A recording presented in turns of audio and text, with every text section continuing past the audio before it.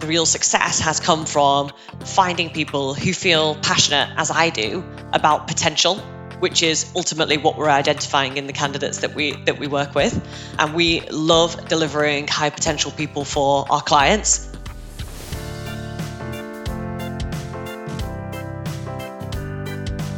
Welcome to the Resilient Recruiter Podcast. This is your host, Mark Whitby, and I'm delighted to be joined today by Elaine Tyler. Elaine is the CEO of Venatrix, based in London. She founded the business in 2015. They specialize in recruiting and training SDRs for SaaS companies.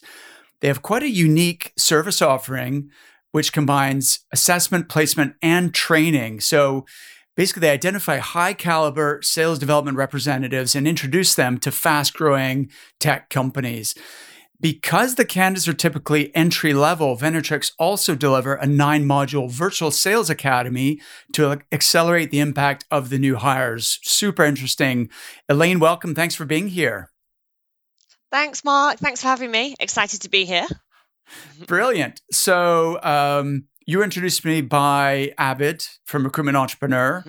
So thanks, Abid. Shout out to you for the introduction. I've heard great things about you.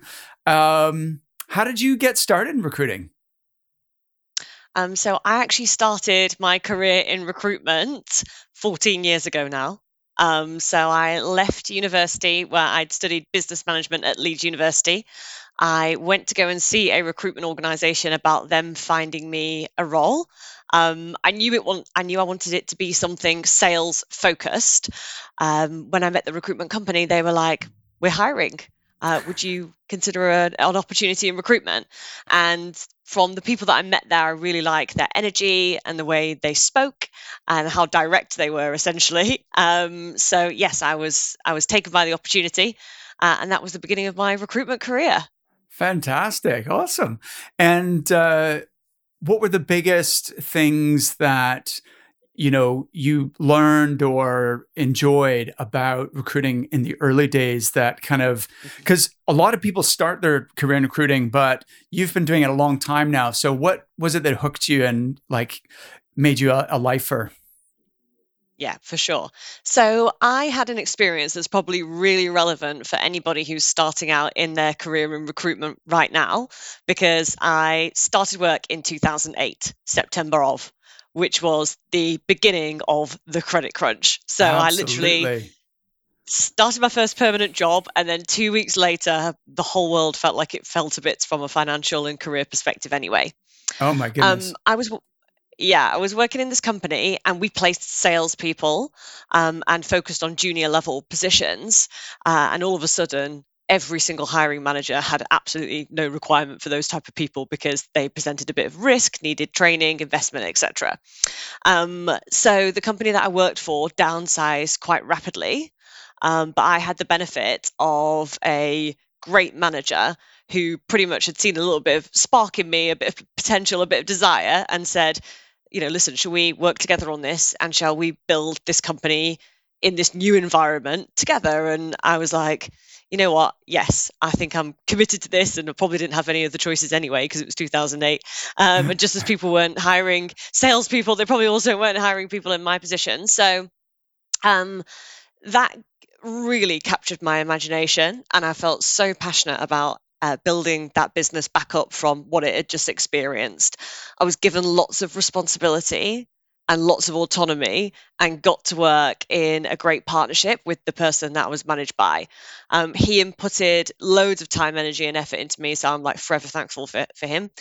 Big shout out to you, Steve, if you're listening.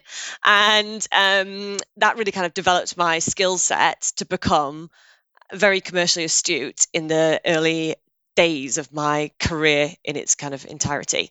And I loved the fast-paced nature. I loved the reward. I loved the part of it where there is a certain amount of unpredictability when you're dealing with individuals and candidates that you're working with, that obviously presents a risk factor. And throughout all of my time in all of those 14 years, I've never got bored of that. So yeah, that's kind of what captured my attention about recruitment specifically. Wow, that's a great story. And wow, yeah, 2008, I remember very well. It was not fun.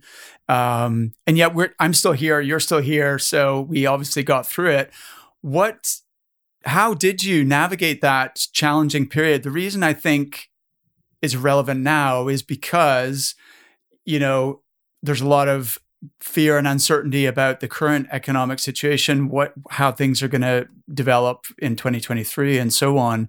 So some lessons from that enabled you to be successful then, I'm sure would be appreciated by other recruiters, potentially going into another recession. Of course. So you need to be, of course, aware of the big picture, economically in the know and understand the news. But realistically, you need to control things on your micro level. So control the controllables. You can't stop there being a recession. Neither can your manager. Nobody can. So the question is, what is within your jurisdiction on a day-to-day basis that's going to lead you to success? So, at that time it was, how many target companies are we going to identify where there could be an opportunity that they could be hiring because of X? Now, what is going to be the volume and caliber of outreach to those businesses that is then going to translate into potential recruitment opportunities? Now, how are we going to win those opportunities? And ultimately, not letting the worry, concern, and uncertainty get the better of you. And yeah, it just gave me such a fantastic foundation. So even though it might feel painful now, if you are out there in the early stages, if what I'm saying resonates with you, it is actually a great time to start your career, because it's going to teach you such fantastic habits that will pay dividends in more stable times. That is a terrific answer. I think that's the best answer I've heard to that. I've asked a few people that question. I totally agree. Like, focus on what you can control and not worry about the things you can't control. That's a very stoic mindset, actually. And, stoicism is dear to my heart, because the Resilient Recruiter is about that, right? Like, focus on what you can control, manage your own mindset, attitude, behaviors, actions, decisions. Those are the only things you can really control, right? And then try to worry less about the things that ultimately you can't really control. So yeah. We work in a contingent environment, so we work on a no placement, no fee basis. So if you are lucky enough right now to also be recruiting with that offering to your clients, then actually when you're presenting that to clients, as I did in 2008, you can really present to your decision maker about how they're following your process is completely risk-free until they get results. And actually that is like a proven strategy in terms of selling in a recession, or when economic confidence is down, because there just isn't that risk on their shoulders. You have to impress in order to get the fee. Yeah. Good point. Absolutely. So tell me, it's interesting because it's the people you're placing, like SDRs. There's an element of those candidates are similar profile to what we might look for as a trainee recruiter, right?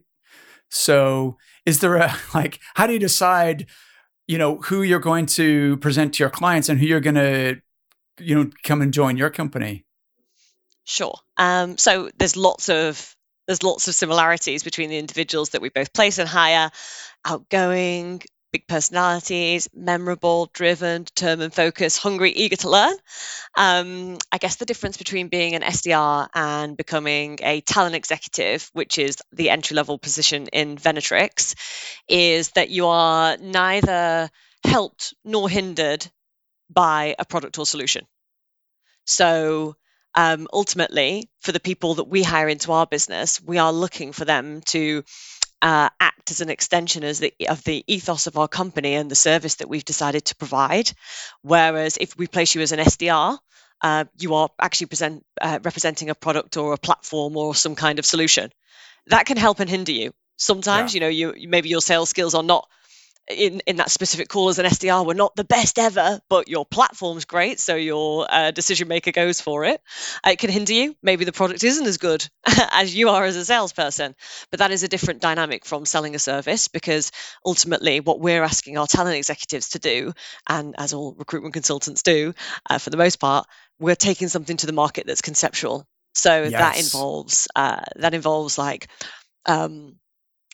really being able to explain something and then to and fro on the questions when the outcome isn't necessarily obvious, or you can't point to like a specific demonstration, or get out a platform or something like that, basically. Absolutely. I think it must be easier to sell a product, right? Because you can demonstrate it. The client can experience it. They can see it, touch it. You know, it is more tangible, and what we're selling is a more abstract. I think that's I would a lot harder. Yeah, well, I think it depends who you are, because you can Okay. be hindered by a product. Well, that's Whereas, true. the difference is obviously when we're talking to our candidates and clients, um, their results are going to be based upon our effort, and the only thing that can hinder that is us. So actually, you're in full control of the potential results that you could deliver, certainly from an effort perspective, that you might not get if you were selling a product or solution. That's a good way of looking at it. On the other hand, you've done something clever, which you've almost productized your service, Mm. because it's not simply, oh, we're going to recruit great salespeople for you.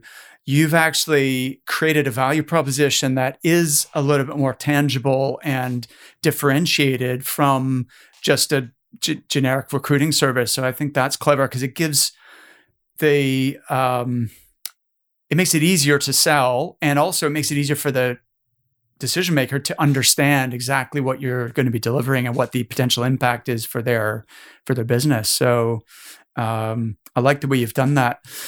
Tell me how. Then I think in 2015 you launched the company. Why did you decide to hook up with James Caan and joint venture recruitment entrepreneur?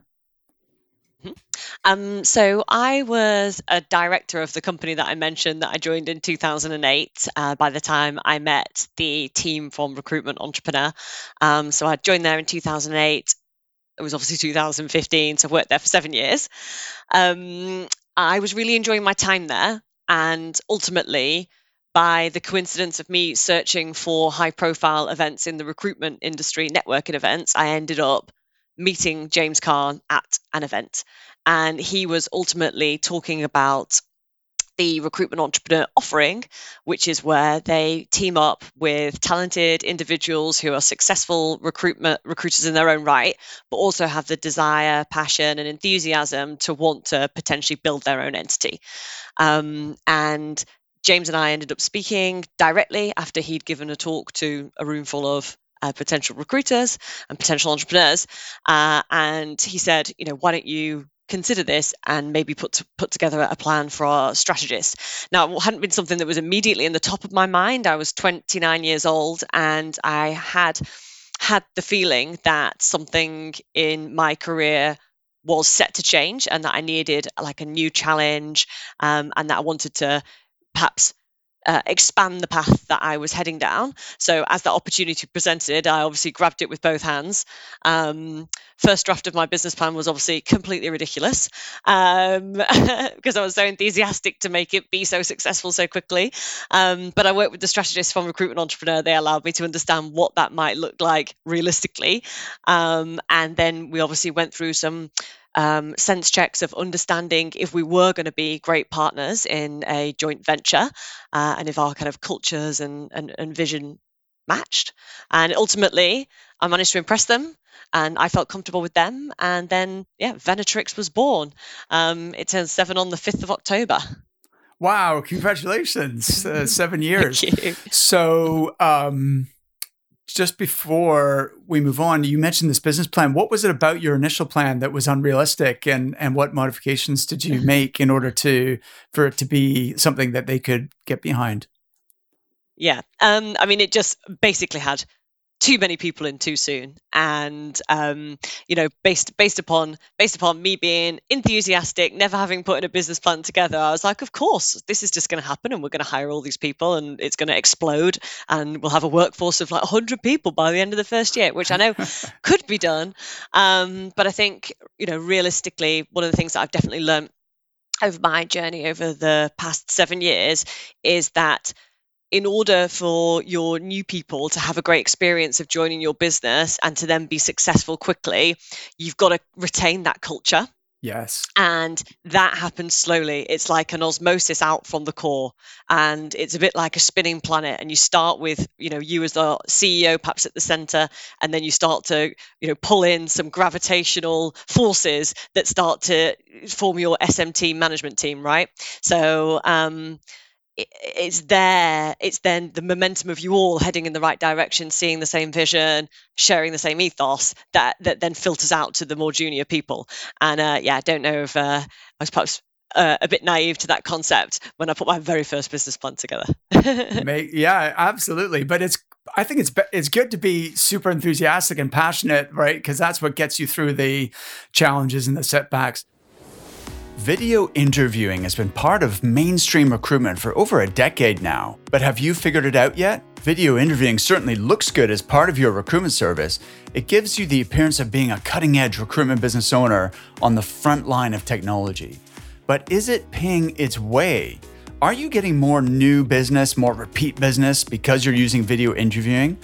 Or is it starting to look more like a financial drain on your recruitment business? Our sponsor and trusted partner, iIntro, has a solution for this. Their video interviewing is just one part of a complete suite of recruitment tools, so you don't need to spend a fortune on yet another tech platform. Everything you need is included in one package. Additionally, they provide training for your recruitment firm to make sure you're using the technology to the best possible effect for your existing clients, as well as how to use it to attract new clients. If you're thinking of investing in video interviewing, don't take another step until you've requested your free demonstration from iIntro. Just go to recruitmentcoach.com/retain to book your free consultation. See for yourself how to use video interviewing to get a true return on your investment. That's recruitmentcoach.com/retained. So fast forward to today, 7 years later, what's the sort of size and shape of the business now? So we're 11 people in total. And we are successfully placing about 40 people a month. So Wow, it's a high okay. volume organization. Yes. It is very successful in terms of the portfolio. So we obviously have the great benefit of working in an environment with 30 other recruitment businesses. We appear second for revenue, and we also have a really high marker for a number which we call productivity per head, which is the actual activity of per consultant on a monthly basis. So given that we actually operate in a very high volume environment with what could be called comparably low fees in the context of how much people can charge for a placement, the team are exceptionally productive. And actually, set the benchmark in terms of what can be achieved per consultant on a monthly basis. Absolutely. So what you're saying is it's not a huge team, 11 people, but they are outperforming in terms of like the actual productivity that you're getting from the team you've got. Yes. Which ultimately is way better than having a big team who are underperforming, right? Because that the dynamics of what you've described is ideal. So 40 placements a month means that each person is basically doing four deals a month. So like basically a placement a week. Is that a Yes. Okay. Yeah. And amazing. I would also say that iteration of Venetrix that exists now is almost like Venetrix Mark II, because after COVID, during COVID, because of COVID, we ended up changing our business model. So as you identified, we assess candidates on behalf of our businesses and we run for them bespoke events. We used to do all this in person. I see. What happened then is that it would take a lot longer, and it would kind of take all day to do what we can now do in a couple of hours. So as you can imagine, in COVID, we kind of had this situation where we had to completely flip our business model. We also had to work with the team to keep the right people in the right positions and then move on and grow again from there with a new kind of approach to the market. Absolutely. So once you figured that out, it sounds like that actually was a beneficial change to your business in the sense that you're able to achieve more in less time. Yes. It automatically made the business more scalable. Fantastic.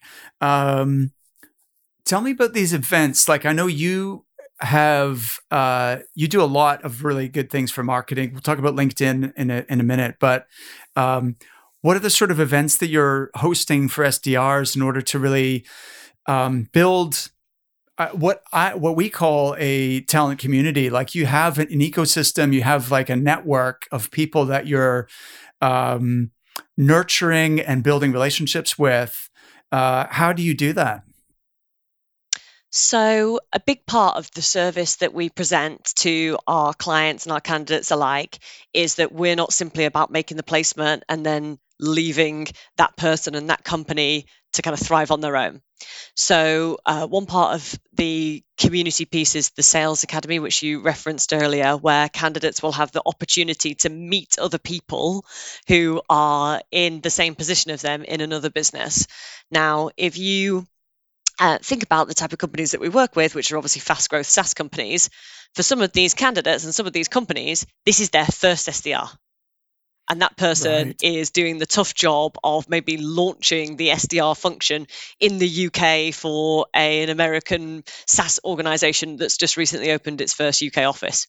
So that can be a tough and lonely job. Lots of the dynamics of an SDR role are similar to a BD role in recruitment. So Yeah. lots of cold calling, outreach, potentially lots of rejections, having to think of creative ways of getting hold of customers and then capturing their attention. So the training that we offer is in a formal environment, virtual on Zoom, structured and delivered by a live sales trainer, but with the opportunity to discuss methodologies and ideas that have been successful for you and the others in the classroom. So first of all, there's this kind of like small groups there where the candidates are going to have the opportunity to meet one another. On from that, we sponsor and help host and organise 2 networking events in London. So one of them is called SDRs Anonymous. So this will typically be attended by up to 50 and 100 SDRs in the London community. We do a different format each time. So we will invite potentially a speaker who has successfully scaled their SDR career and been promoted to maybe come and talk about how they did that. We might have a cold calling expert or somebody talking about objection handling, and basically giving their candidates an opportunity to meet one another, network, and gain some knowledge. Then we also sponsor another event which is called Sales Confidence. And on a quarterly basis, we will invite between 100 and 200 SDRs to join one of our events where we invite 5 people from the community to take to the stage and give a 7-minute speech about what they practically do. So what we're looking to do here is basically provide the formal environment where candidates can learn from a trainer with one another. Then we've got the expert advice, guidance route, and then we've got the peer-to-peer learning. And ultimately, that's what makes up what we like to call our post-placement support, and gives individuals who are maybe taking their first step in their career some knowledge, confidence, support to be the very best that they can be. Elaine, this is genius. This is such a cool thing. I've not ever really seen this before. So your virtual sales academy, is that like an add-on, or is that included in your placement fees and stuff? Included in the fee, so it's free of charge.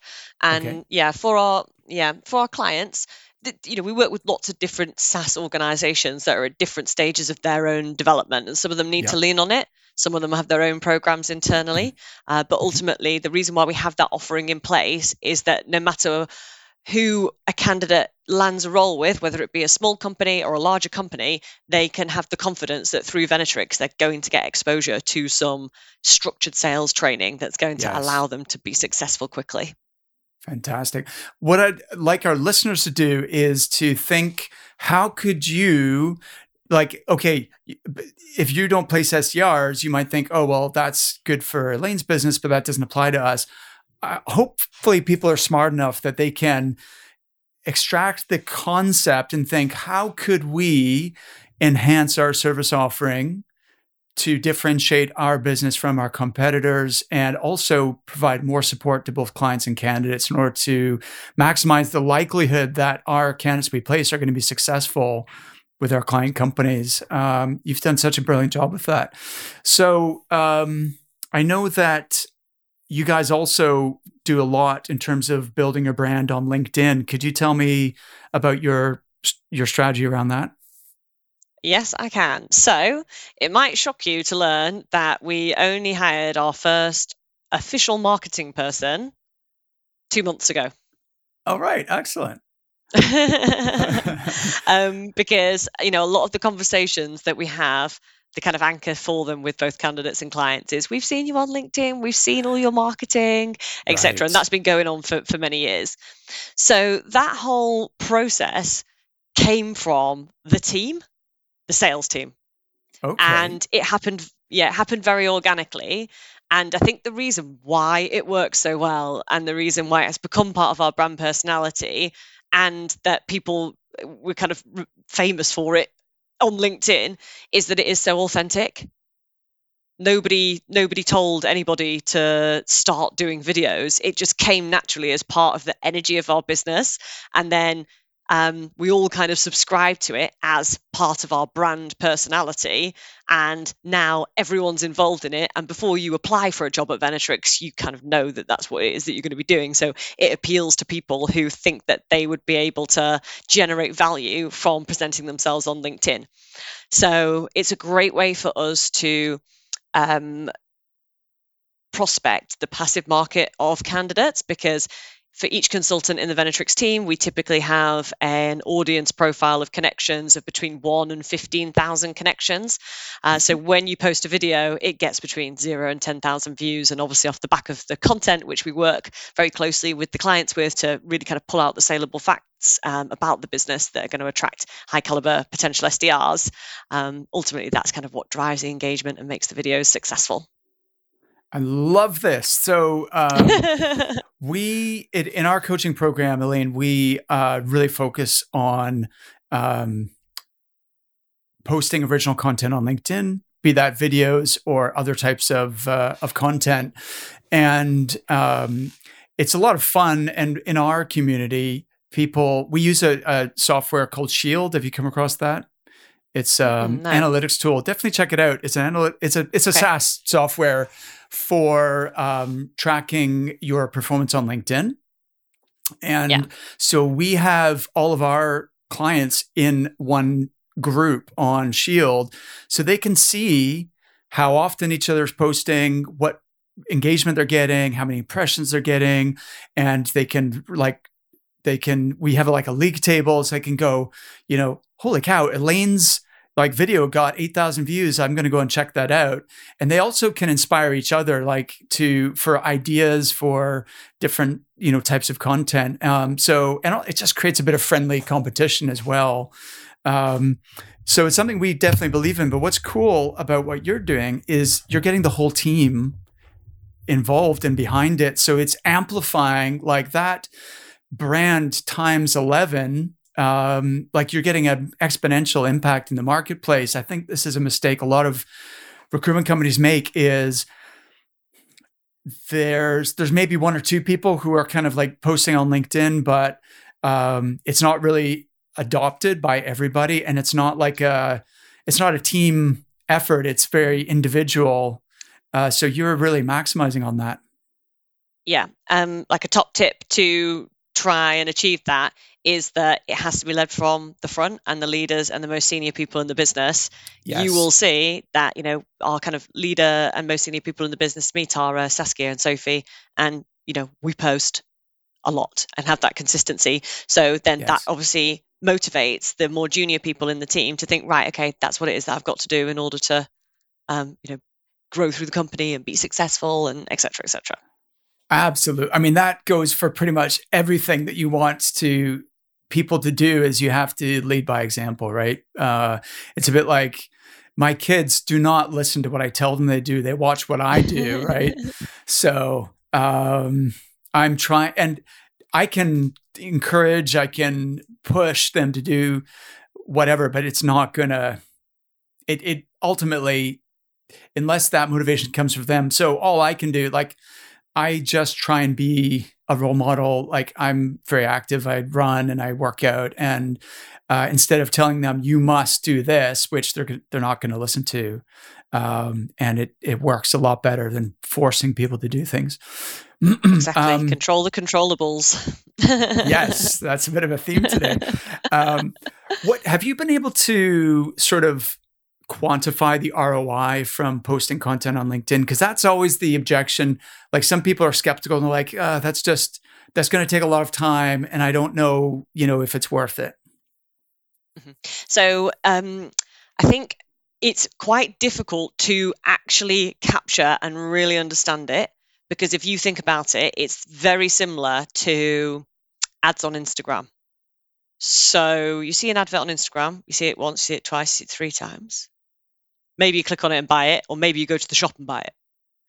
So there's that element to it. So we can't control exactly which channel that they come from, but we do know that we make the most amount of placements that we make via candidate referral, testament to the talent team and the hard work that they put into giving every candidate, whether we do or don't place them, an exceptional candidate experience. We've got a 4.8 out of 5-star review on Glassdoor.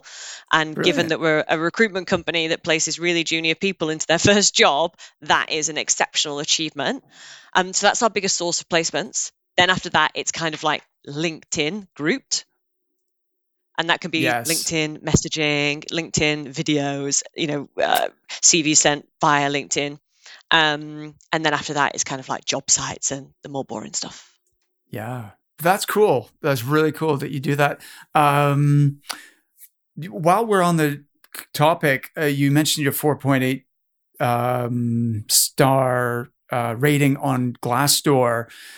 Can you talk a little bit, like, is that as a result of a conscious strategy? What is it you're doing there that you think is reflected, in your Glassdoor ratings?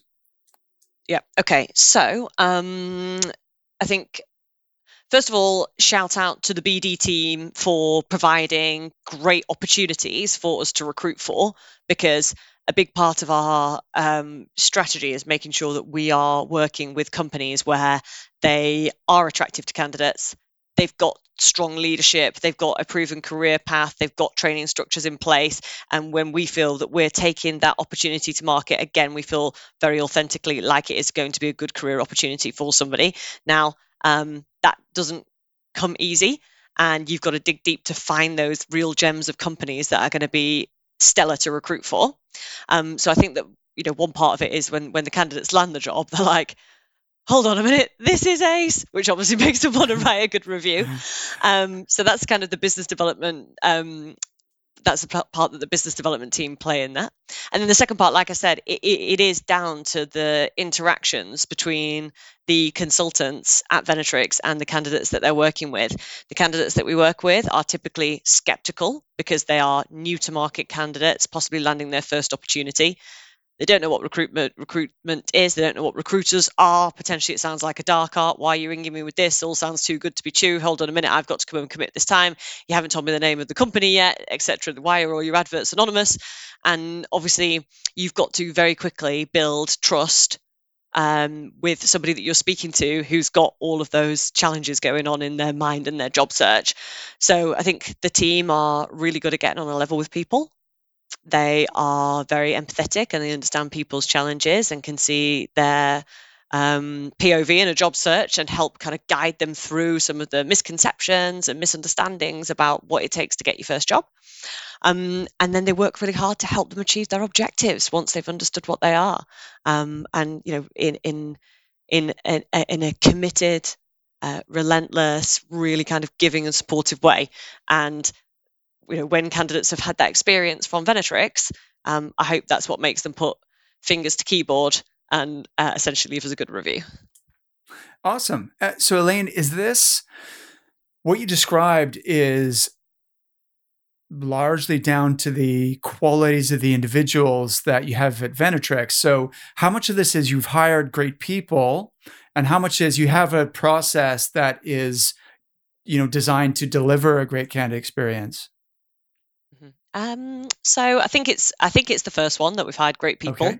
Yeah. Because the process is only as good as the people you put in it. Sure. So, if we weren't finding those high potential individuals, we can run them through any assessment that you'd like, but it's not going to produce great candidates at the end of it. So I think that the real success has come from finding people who feel passionate, as I do, about potential, which is ultimately what we're identifying in the candidates that we work with. And we love delivering high potential people for our clients. We love the feeling of catching up with a client, maybe at one of our networking events or in a feedback call or a catch-up call, where they say, wow, so and so is absolutely smashing it. They don't know how good they are. We're sending them on the President's Club, and in a few months' time, we're going to be talking to them about their promotion. And for our consultants, them understanding that they've had a hand in maybe doing that for 100, 200 people annually, that's obviously amazing. That is amazing. I agree. This episode is brought to you by Recruitment Entrepreneur. Recruitment Entrepreneur are the #1 investor in startup and scale-up recruitment businesses globally. They've now launched in the USA and are looking to partner with experienced recruiters who are ready to build something for themselves. Founded by James Kahn, they've already invested in 45 businesses. When I interviewed James in episode 123, he shared a case study of how they helped a recruiter to start, scale, and sell his recruitment company for $12 million in 5 years. That company is called Walter James, and they were acquired by ZRG. Could you be their next success story? To learn more about Recruitment Entrepreneur in the USA or anywhere globally, go to recruitmentcoach.com/VC. That's VC as in venture capital. Book a call with one of their investment directors and be sure to tell them that you were referred by me, Mark Whitby, at the Resilient Recruiter podcast. Once again, visit recruitmentcoach.com/VC. You mentioned something which I think is key, is like this job is so much easier if you are representing the right clients, that at every stage in terms of attracting and engaging candidates, but also making sure that they're going to be successful and they're going to have a good career there. What's your criteria, or how do you evaluate clients to know that they are going to be a good fit or good partners for you?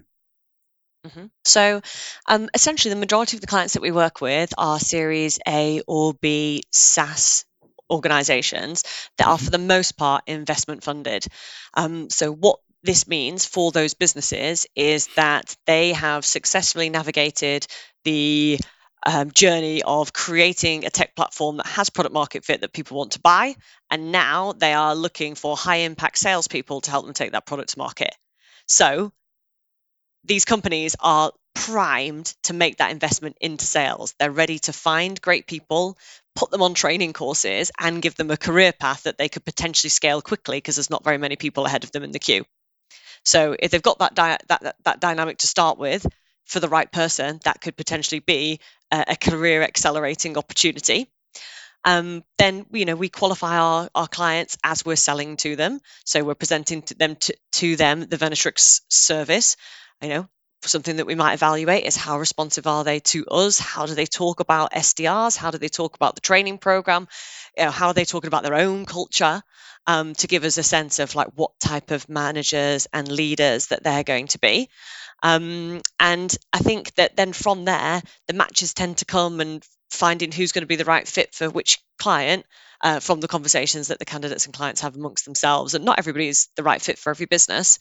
And I know it sounds very much like a process, but it doesn't produce cookie cutter results at the end of it. It's different people for different businesses, and what might be a great opportunity for one person might not be for another. I.e., if there's minimal structure and that candidate is looking for an environment where they're going to have lots of structure, then a really small startup's not going to be ideal. But for the person who is ready to kind of be creative and wants to actually make and build, then for that candidate it would be right. Makes sense. I get it. You alluded to the fact you've got your BD team. Could you describe the structure at Venatrix and how what the different roles are? Sure. So we do 180 recruitment. Okay. Which means that the people who reach out to clients, also sell to clients in a sales meeting, also host that organization's assessment center, run the interview process, and then look after any post-placement support, account management, etc. And then we have the talent division, which these individuals are focused on digesting the job specifications that we're working on, understanding how they're going to take those opportunities successfully to market. They then obviously market the opportunities via the LinkedIn videos, working with our candidate community to generate referrals, job sites, inbound CVs, etc. They are qualifying candidates through an initial CV screen and perhaps introduction phone call before having a 45-minute consultation with the individuals that we think could be a potential fit for our process, trying to understand their background, their motivations, why they want to be an SDR, expectations of the role and longer term career opportunities, plus some logistical pieces around their job search, before they're then introduced to the assessment center, which is ultimately where the two kind of parts to our business meet. So candidate meets client. And then from there, the talent division helps support the candidate through their preparation process for any subsequent interviews that they have been asked to attend off their performance and assessment, and also help them understand what is going to be a potential right fit company for them to select if they have the opportunity to get multiple offers, etc. Great. Love it. And why did you decide to do it that way? What's the thought process behind that business model? So I think the business model works because the SDR recruitment, the candidates that we work with don't necessarily have a skill set or something written on their CV or something in their background that suggests that they are going to be a great fit for this job, and neither do our clients ask for it. So ultimately, becoming an SDR is an absolute leveler. You can come from many different backgrounds, educational backgrounds, work backgrounds, whatever it may be. We tend to work with new to market SDRs, so individuals who have either recently graduated university or haven't attended university, or maybe somewhere in their first 0 to 24 months worth of work experience. It takes a lot of conversations to find the people who it is going to be a fit for. So having a team that are dedicated to do that constantly allows the people in that team to calibrate their understanding of what success looks like, keep the momentum going in terms of having that high volume of conversations, whereas perhaps a split focus between the two different parts of the role would potentially distract from that and maybe not allow us to achieve the volume of outreach and conversations we need to have to successfully deliver for our clients. Great answer. That makes sense. This in part explains the high productivity per person. Is you've got a business model that is designed to allow everybody to be as focused and productive as possible.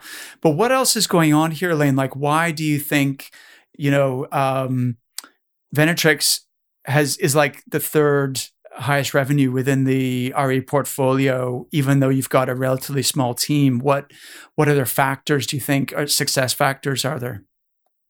Yeah, second highest, but yeah. Second highest, okay. I think that the commitment across the team to working to a high standard and quickly is like part of our DNA. So we want to and feel very passionate about, and everybody does. And again, it's that kind of like from the gravitational pull of the core, and having a great SMT who are committed to high standards, but also delivering quickly. And that's quite a difficult balance to achieve in a high volume, very fast paced and dynamic environment, which ours is. I definitely think that it's the commitment to that, which allows us to output at such an exceptional number. We enjoy it. I certainly enjoy it. We make it fun, and because as we talked about earlier, we are conceptually selling a service. Our salespeople, our consultants, I want that I want that element of us enjoying the roles that we do and us feeling like we're making a difference and us feeling passionate about it to come across in those initial phone calls, which ultimately helps us win candidates and clients, and why they choose to partner with us maybe over different companies that could be out there. I get it. That's cool. By the way, SMT, I'm extrapolating, means senior management team. Yeah, indeed. Yeah. Okay. I've not heard that acronym before, but I get it. You said two things: speed or I'm not sure if I'm paraphrasing here, speed, but also high standards. Could you just elaborate on what you mean by both of those? Like what Yeah. does fast service look like, and what are the standards that you have in place to ensure that everyone is delivering at a quality way? Sure. So both startups who are hiring managers, CROs, so chief revenue officers, founders of startups, are typically moving against in their own high pressure environment where they are under pressure from their investors that they've maybe just received a large check from to start delivering results, and they want to very quickly get their team in place. And the potential SDRs that we're hiring for, if they're good people, they have like the half-life of uranium, and they're going to get snapped up very quickly from the market if you don't work with them at a pace that's going to help them secure a job. So we're very kind of sensitive to that. We work very collaboratively in our team to control timelines and timescales, with the BD team translating what the client's looking to achieve and the talent team working with the candidate to help them manage their expectations of what the timescales are going to look like. So you have to be quick in this market. It's not people on 3 months notice period. Yeah. Mm-hmm. Is there a company standard, like we aim to provide 3 candidates within 48 hours, or is it anything like as specific as that, or like what is it measurable?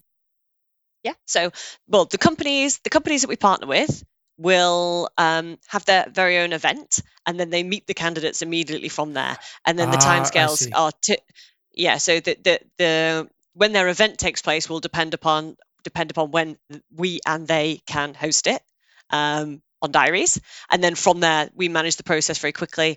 We upfront manage the client's expectations to know that it's going to happen speedily after the assessment center. And then the candidates, because they are not tied into 3 months notice periods, etc., can normally start 2 to 4 weeks after that. So once you've had your assessment center, you could be expecting to have your candidates in for day one, 2 to 4 weeks from the assessment center taking place. Got it. Then in terms Can I of just pause on that? high stat, yeah, of course you can, yeah. Yeah. So I do want to know about the standards. I failed to understand until right now that what your service entails is you are booking an assessment day for the client, and then you're getting candidates to that event. Is that right? Yes, that's right. Yeah. Okay, got it. Okay, but is this a virtual assessment center, or is it in person still, or Yes. how is that? It's all virtual. Virtual. Wow, Since that's really COVID, all interesting. virtual. Yeah. Okay, and okay, I might want to circle back to that because I'm still kind of wrapping my head around that. I think that's a really cool concept. Talk to me about your standards then, and how do you measure like quality? Mm-hmm. Yeah. So, I mean, the majority of roles that we register, we appoint with a candidate, like 95%. It's unusual for us not to successfully place the opportunity. So I guess that would be like one measure, but I think find that different from like high standards. So having high standards in a team is like each individual having respect for one another. Because we operate in this 180 environment, the way that we uphold high standards is because there is that teamwork element to it, and a minimum of 2 and could be up to 4 consultants could be involved in one placement. We then each hold each other accountable, because I know if I am representing a client and I am operating it from the BD part of my role, which I am still fully billing individual, and I host my own clients and do BD. I know that my hand standards come from the fact that I've got to deliver to the individuals in the talent team a high caliber client to work with, where I know all the details about where I fully qualified the job spec, and all of those elements are present and correct. And then equally from their side, from talent side, they're going to be coming with well qualified candidates that they know all the details about their other interview processes and their preferences and etc. So I think that's that teamwork dynamic helps drive that, because nobody's an island. Got it. So it's almost like I don't want to let my colleagues down, so I'm going to do a really good job, so that because otherwise, yeah, I that makes a lot of sense. How, just so I understand your structure, do the BD, since the BD person is leading the client relationship and sort of overall responsibility, do the talent team report to that person, or do BD and talent sit equally within the business, reporting to another manager? Yeah, the latter. So, okay. So we have team leaders in the talent division, a head of talent lead, so a head of the division for talent, and then the BD side of the business, basically. So yeah, got it. Because it has it. It's important to, as we want to create this real kind of niche understanding of each parts of the business. I think being fully invested in talent really helps you understand the challenges of finding the right caliber of candidates, what those candidates are having as their own personal challenges that we need to help them see through. So that's why we structure it like that. That makes sense. You mentioned that you want it to be fun. How do you make it fun at Venetrix? So we make it very collaborative, and we spend Wednesday and Thursday in the office seeing one another.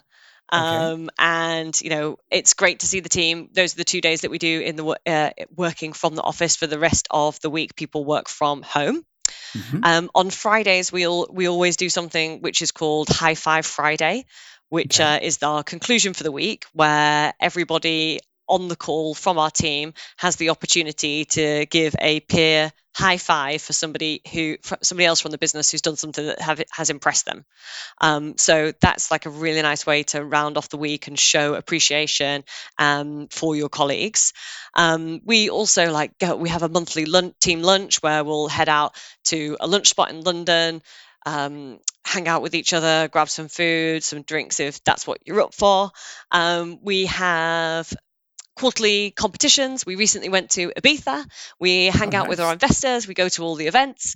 So I think it's just got that vibe of being quite a social, fun company and organization, and it kind of dovetails well with the market that we recruit for as well. So you'll also find us out and about with our clients, candidates too.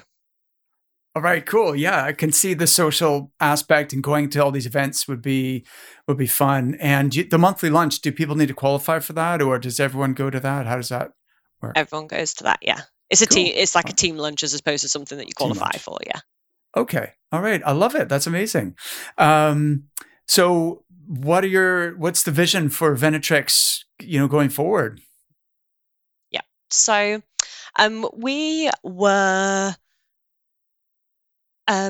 we had a larger geographical focus before COVID, i.e. that we would work with companies across the UK. Mm-hmm. In the wake of COVID, what happened in our market is that lots of SaaS organizations received a large amount of funding from VC, venture capitalists, and PE private equity firms that encouraged those businesses to rapidly build pipeline, i.e. hire lots of SDRs. Yes. So at that time, it made the most sense for us to focus solely on the London market, because we had so many opportunities in London. We are still working on that, and there are still so many opportunities for us to capitalize on London. But I think that once we get to a certain size of organization, which would be 15, 16 people, then we can start to look at other geographies where we could use the same model, but apply it to a different geographical region to help expand our business. Interesting. So, in other words, like master your local market first and then world domination second. Exactly. All right. I love it. Elaine, this has been an absolute pleasure. Thank you so much for coming on the show. And I've really enjoyed learning about Venetrix and what you guys are doing. Yeah, it's been great. I've really enjoyed being here. Thanks so much for having me, Mark.